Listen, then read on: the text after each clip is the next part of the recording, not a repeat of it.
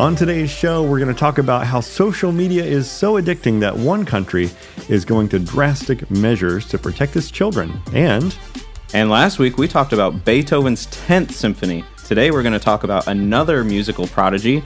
We talk about a bionic pianist. Wow.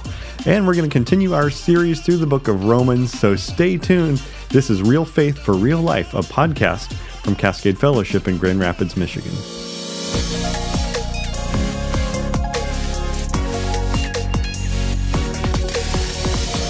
All right, well, welcome back to Real Faith for Real Life. We always like to talk about how faith intersects with our real life. So we talk a little bit about pop culture, about news.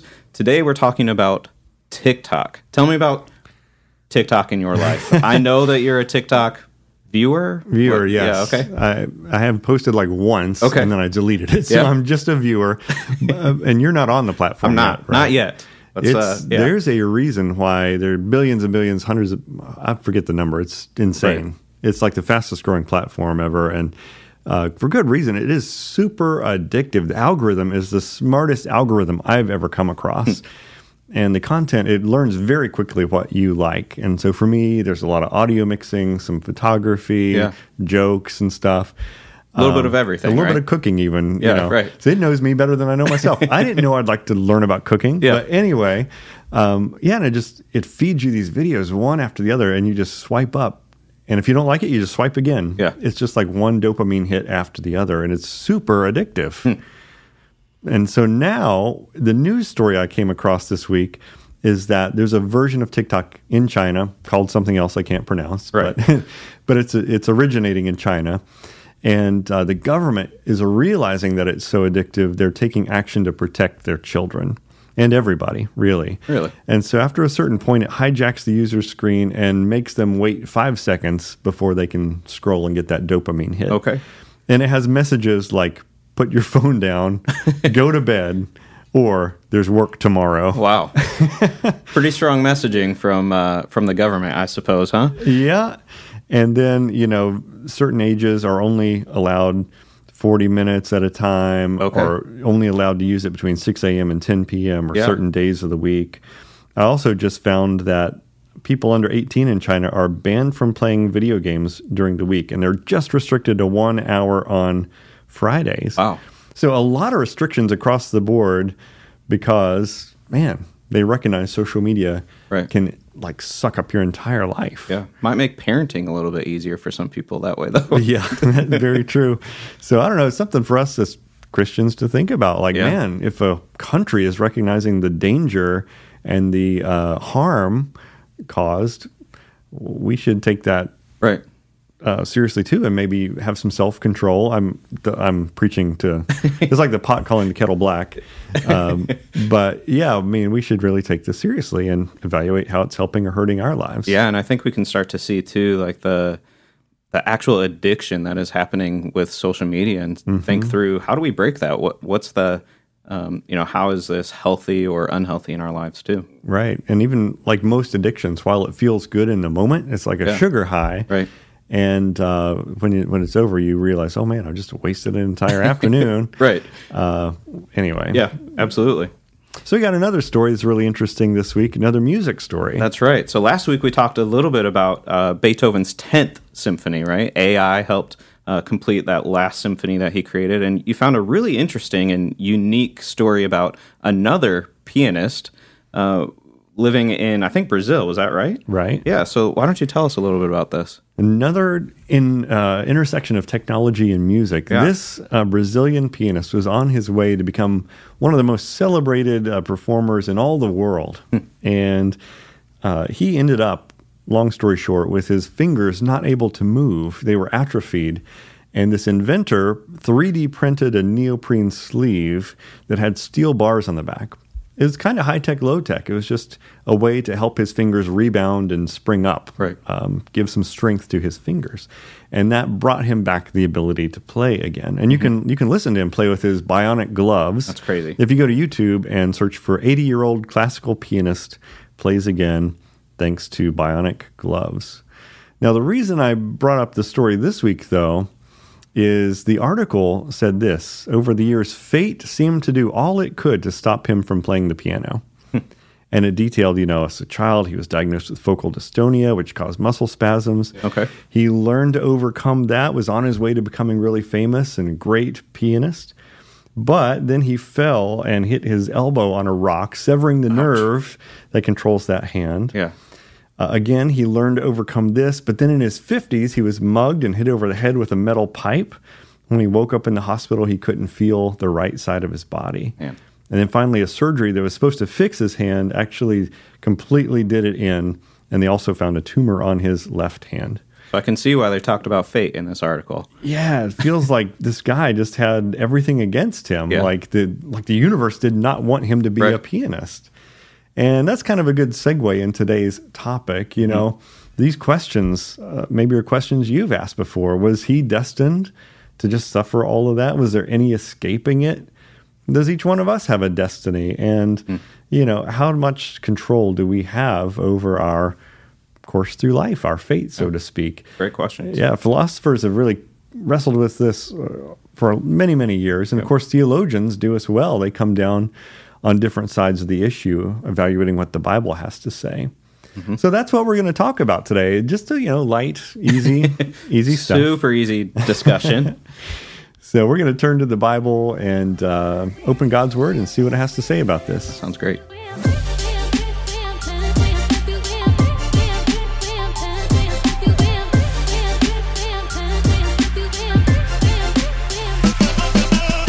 All right, so let's dive into Romans. We are continuing through the book of Romans. This week we pick up in Romans 9 through 11. Mm-hmm. This is, understandably, it's a very notoriously difficult part of the book of Romans to understand. And even if you do understand it, often it's hard to stomach sometimes, right? Yeah, it deals with this topic of predestination. Yeah. And for many people, this is a dirty word. I know when I grew up in a Southern Baptist church, it was a dirty word. I heard sermons about how it was all hogwash. But I had friends who went to a Presbyterian church in town, and they kept on presenting me with this doctrine over and over again. They were relentless. Yeah.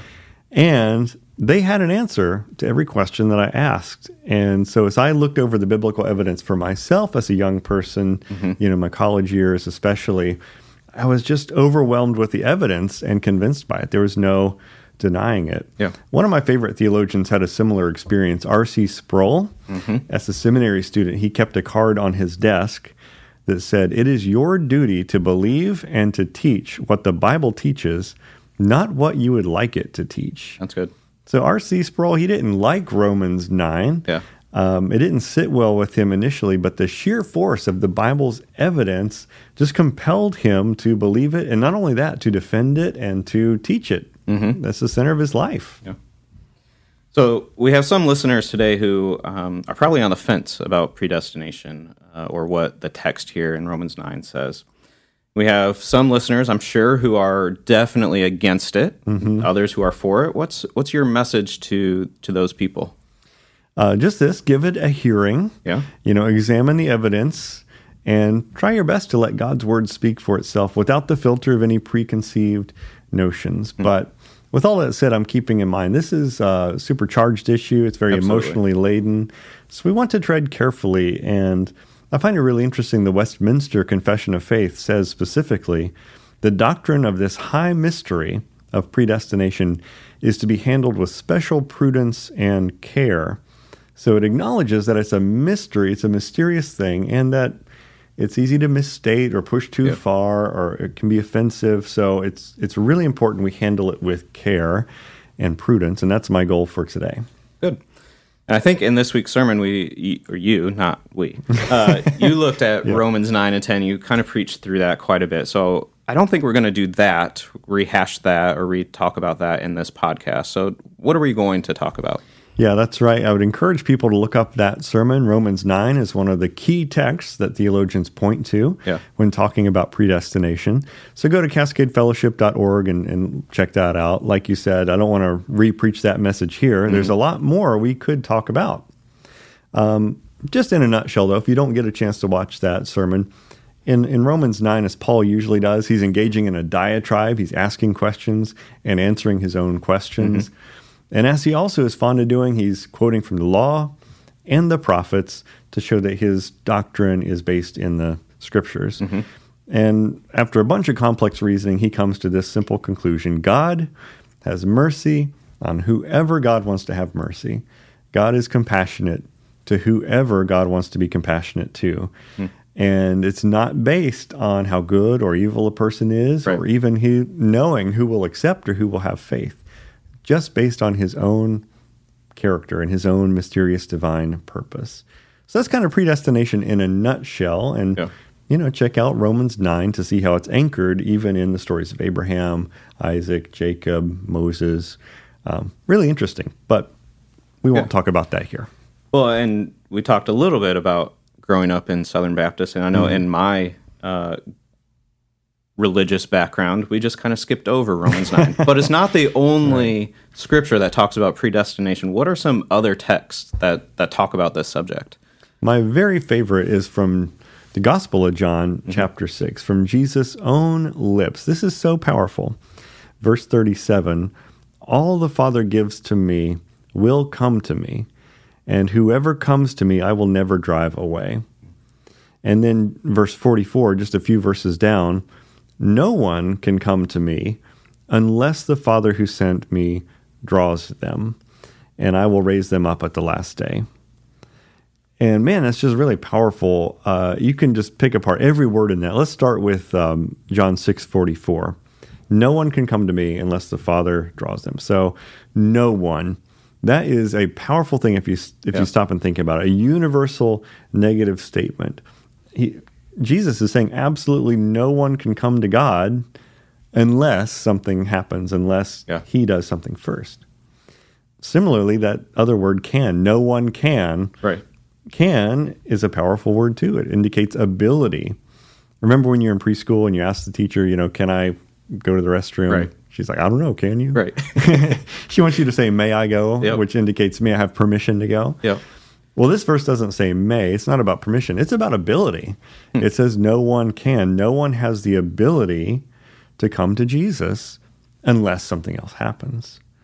So now we make it to that word unless. It just introduces an exception. Right. So apart from what this is going to say, apart from that exception, no one would ever come to Christ. So what is that thing? It's drawing, unless the Father draws them. And draw is an interesting word in Greek. It's not like a gentle wooing, like, hey, come on over here. But it's like translated drag in James 2:6, dragging people into court. It's used in literature external to the Bible to mean drawing water from a well. Mm-hmm. The water doesn't have a lot to say. It just gets drawn out, Right. So it really means compelling by irresistible force. Uh-huh. You put all this together, and now you really think about John 6:44. It's really, really powerful. No one can come to me unless the Father who sent me draws them. Just think about all those various pieces of the puzzle, and it's pretty compelling. Yeah. Now you combine that with the other verse from John 6, all those who the Father gives me will come to me, and whoever comes to me I will never drive away. And it makes almost, just within two verses, a pretty airtight case for predestination. Yeah. All doesn't allow for exceptions. All that are drawn will come. The Father is the subject doing the action, and giving is that action. So you put all this together from John 6, it just means if you come to Jesus, it's because the Father drew you, gave you to him, and he won't fail at that process. Right. So there's some other verses from John. We look at chapter 10, verse 26 through 28 says, "But you do not believe because you are not my sheep. My sheep listen to my voice. I know them, and they follow me. I gave them eternal life, and they shall never perish. No one will snatch them out of my hand." Yeah, John is a rich well to draw from, to hear from Jesus himself about his sheep. It teaches Jesus is a shepherd who has been given particular sheep. His sheep understand his voice. They have ears to hear and understand. Mm-hmm. Their hearts have been made alive, and he will take them all the way to the end of the journey, not losing any of them. And, of course, that's contrasted with the people who just don't understand and don't follow. because they're not his sheep. I mean, that's what you just read. Right. You don't believe because you're not my sheep. Right. Earlier in John, if you look at chapter 1, I think that's relevant too. In verse 12 and 13, he says, "Yet to all who did receive him, to those who believed in his name, he gave the right to become children of God, children born not of a natural descent, nor of human decision, or a husband's will, but born of God." Yeah, more wisdom from the Gospel of John here. I love John chapter 1. It's like peeling back the curtain of heaven to look inside and see behind the scenes what God is up to. And what we learn in this particular verse, or two verses, is that if you receive Jesus, it's not ultimately because of a human decision, but it's because of God's decision. And maybe one last thing from the Gospel of John, chapter 17, Jesus' high priestly prayer. He says, "Father, the hour has come. Glorify your Son so that your Son may glorify you." Now listen to this. "For you granted him authority over all people that he might give eternal life to who? To all those you have given him." So we can't read it backwards. A lot of people would just read like Western democracy, American logic into this, and they would state it this way: all who come to me, the Father will give to me. But that's not what it says. It says the exact opposite. Those who the Father gives, those are the ones that come to the Son. And we see this in action in Acts chapter 13. We see this very thing happen. So after Paul is preaching in Antioch, here's what we read. Acts 13:48. "When the Gentiles heard this, they were glad and honored the word of the Lord, and all who were appointed for eternal life believed." Really interesting. Yeah. Again, don't read it backwards. It's not all who believed were appointed to eternal life. Yeah. No, the order is this: all who were appointed, those are the ones that believed.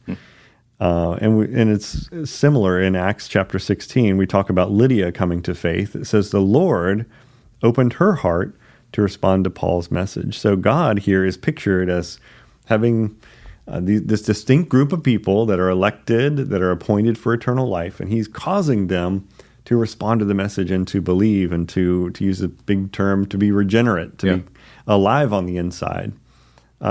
Predestination in a nutshell, right? Yeah. And it's not just John and Paul writing about it, but the Apostle Peter, too. In 1 Peter 1, he says, "To God's elect, who have been chosen according to the foreknowledge of God the Father, through the sanctifying work of the Spirit, to be obedient to Jesus Christ and sprinkled with his blood. Grace and peace be yours in abundance." Yeah, those whom the Father gives, those are the ones who come to the Son. And look how comfortable Peter and the others are just saying elect, God's elect, who've been chosen. It's just part of their way of thinking.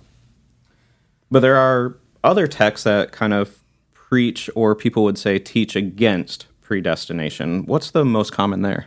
The one I most often hear is John 3:16. Everybody knows John 3:16, and it's a universal offer. Whoever puts their faith in Jesus will not perish, but have eternal life. Yep. And so that offer goes out to everybody, and that is absolutely true. Mm-hmm.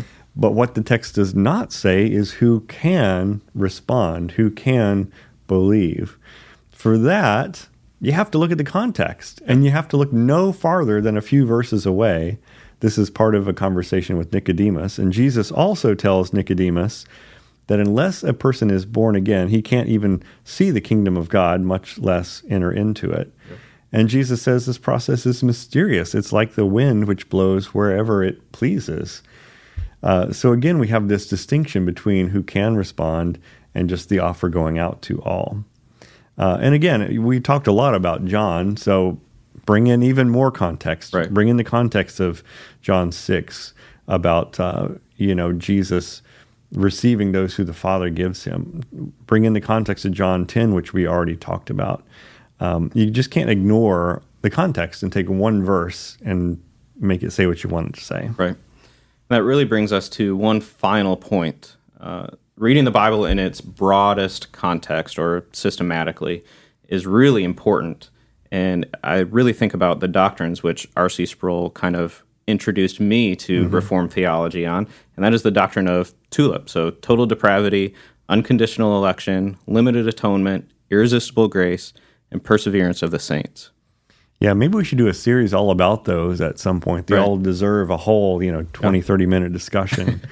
But I like to think of this, like, if you're new to Reformed theology or this way of thinking, it just comes as a package deal. Mm-hmm. And if you think about the first one, total depravity, think about earlier in this series, we talked about Romans chapters 1 through 3. And Paul had this devastating analysis of what the human condition is. We are dead in sin. We are helpless. We are totally depraved. And if that is true, then predestination is our only hope. God intervening is our only hope. Yep. So, think about it like this. We do have free will to choose. Like, I chose to have a pumpkin scone this morning, and that was an actual free choice I made. And I chose to have a pumpkin cold brew because I'm a glutton for punishment during pumpkin season. And John Calvin would agree. We have free will, he writes, but that free will only chooses what you want. I chose what I wanted. And to a certain extent, you can't help what you want, right? And so if we believe the Bible, man in his fallen state only has the ability to choose sinful choices. Mm-hmm. The only thing we in our natural state will want is evil and sin and rebellion. Righteousness is beyond our ability to want and therefore our ability to choose unless God intervenes and regenerates us and brings us to life. Right. So if you get total depravity, the rest fall right into line. What about the second one, unconditional election? Well, listen to this week's sermon. Romans 9, crystal clear. God doesn't elect based on whether we're good or bad. Right. Because, go back to point one, we're all bad. Right. We're all bad, right? So if God elected us based on our goodness, no one would get chosen, and it wouldn't be grace anymore. Yep. It wouldn't be predestination. It wouldn't be election. The Bible writers wouldn't have used that term. Yep. Next is L, limited atonement. We already covered that. John 17, Jesus has particular sheep. John 6, he was given them by the Father. And if you just think about it logically, if the atonement were not limited, aka unlimited atonement, then everyone would be saved. There'd be no hell. There'd be no punishment. And just read the Bible. It is mentioned on every other page that everyone's destiny is not heaven. That's just not the case in Scripture. So atonement is not unlimited. Fourth is irresistible grace. God's work is effectual. It never fails. We saw that as well in John 6. All who the Father gives will come to Jesus. And then lastly, perseverance. God will finish what he started. He preserves the saints. He's the author and perfecter of our faith. And we saw that in Romans 8 last week. Yeah. So, just if you've been along for the journey studying Romans alone is enough to just establish most of these doctrines. Yeah. And like I said, if you really, really just understand the first one, logically the rest have to fall in line. That's good. Well, any last thoughts? We covered a lot today. We did. And I know it's deep. I know it's mysterious. And just want to encourage people that, to a certain extent, this doesn't make perfect sense to the limited human mind. That's right. But we have to come before God believing what he says more than what our culture tells us is right, what our culture says God should be. Yeah. The way he reveals himself is the way he revealed himself. And it's across 2,000 years of writing and, how many, 40 different authors. And they're all painting this same picture of God. Yeah. So that's why I was compelled by the evidence and chose to follow the evidence where it led. Yeah, absolutely. And one thing you mentioned in your message this week, too, at the very end was it's okay to embrace the mystery, too. There's a bit of mystery here, and that's okay. Yeah, and it led Paul to worship. You read the end of Romans 11, and he just breaks forth in doxology. Yeah. Good theology should always lead us to doxology. It should always lead us to praising God. Yeah. Theology without doxology is just cold facts. And doxology without theology is like, who knows what you're praising. But Paul combines the two, and they should always stay together. So if you read his words in Romans 11, you see it is because God's ways are unfathomable and so deep. It's precisely because of the mystery that he's moved to worship. Not to lose his faith or question everything, but to worship. Yeah. Man, that's good advice for us, too. When we come to the end of our logic's ability to understand, that's an opportunity to worship. Really good. Well, thank you for listening or watching along today. If you haven't done so already, we encourage you to subscribe so that you get the latest episode every week. And we'll wrap up our series through Romans next week. That's crazy to think about. I know. Already. It's been a great series. We hope you've enjoyed it and benefited from it, and we'll see you next week.